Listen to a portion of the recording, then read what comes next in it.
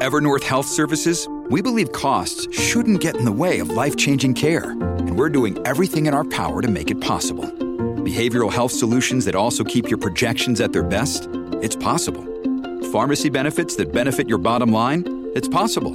Complex specialty care that cares about your ROI? It's possible. Because we're already doing it. All while saving businesses billions. That's Wonder made possible. Learn more at evernorth.com/wonder. Families have a lot going on. Let Ollie help manage the mental load with new cognitive help supplements for everyone 4 and up, like delicious Lolly Focus Pops or Lolly Mellow Pops for kids. And for parents, try 3 new Brainy Chews to help you focus, chill out, or get energized. Find these cognitive health buddies for the whole fam at ollie.com. That's OLLY.com. These statements have not been evaluated by the Food and Drug Administration. This product is not intended to diagnose, treat, cure, or prevent any disease. This is Terrio Media. Did you know that up to 50% of your lifetime income will be wiped out by taxes? What if you could stop this madness? Isn't it about time you play on a level playing field with the wealthiest 1%?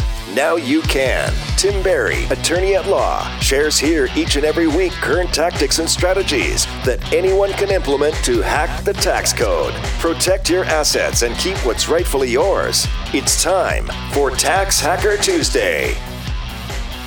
Today's little discussion is, it kind of goes along the lines of that old phrase of, I wish I had $1 for every single time I heard whatever phrase. And in particular, the phrase we're going to be talking about today is all the people who I've talked to over the years who say, I don't really need to do anything to protect assets because what I'm going to do is I'm just going to shift everything over to my spouse and they're not going to do anything that generates liability, so I'll be protected. So let me share with you a quick court case that came down. This was a bankruptcy case, and then also there's a federal district court case that follow up after the bankruptcy case. And both the cases are out of the Middle District of North Carolina. And here's the fact pattern. We had this one individual who was fired by an insurance company, and so he does the American thing. He sues the insurance company. So on March 1st, he got a judgment of about $1 million. Now, for some reason, this individual did not keep a bank account. So he gave the entire $1 million over to his wife. So we have here, after the funds were deposited in her account, Victoria, his wife, put some money inside the money market account. They went out and they were very eco-conscious. They bought a new Prius automobile, and she gave about $90,000 to her kids as well. Now, these people, they tried to figure out what they needed to do from a tax viewpoint. So they hired a couple of tax professionals to find out if the judgment of $1 million was taxable. Well, they got an answer they didn't really like, and they heard that, yes, it was taxable. So the individual, get this, he goes ahead and files a tax return showing he owes $356,000 to the IRS, and he was so kind as to include a payment for a whopping $1,000. He didn't make any other further payments. Then, evidently knowing that the writing's on the wall, his wife went ahead and formed an LLC with her 2 sons. Now, here's the interesting thing. Remember, this guy filed his tax returns for 2006. Presumably, he filed them in 2007. In 2009, the IRS had been trying to get the money from the husband. He couldn't. So now the IRS starts going after his wife. And by the way, this is the interesting dynamic. His wife was a doctor. Not sure why he would give the assets to somebody in a high liability profession. And that was the excuse she used for creating the LLC, was to give asset protection. But bottom line is she's making money. And now the IRS is saying, hey, look, husband isn't really making money. There's nothing for us to really take from husband. So we're going to start going after the wife. And the wife starts screaming, foul, you can't do that. It wasn't my tax liability. It was my husband's liability. And the IRS comes back and says, you know what? It was a fraudulent conveyance to move those assets to you. And then you in turn made a fraudulent conveyance to your sons by giving them gifts, as well as putting the assets inside the LLC. So please, Ms. Doctor, give us all the assets.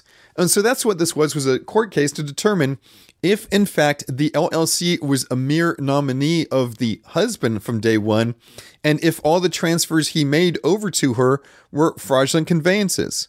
And I'm not going to bore you with all the details, all the court cases and everything, but I think you pretty much can guess where this is going to go. The IRS was successful. They said that the wife was a mere nominee of the husband. They said that the transfer of the assets from the husband to the wife was a fraudulent conveyance, and now the IRS could be going after those assets. Well, kind of age-old story from there. The husband and the wife presumably didn't like this decision, so they went ahead and they went to district court as well, federal district court, and they tried to say, hey, we don't believe in that one opinion, we want a different outcome.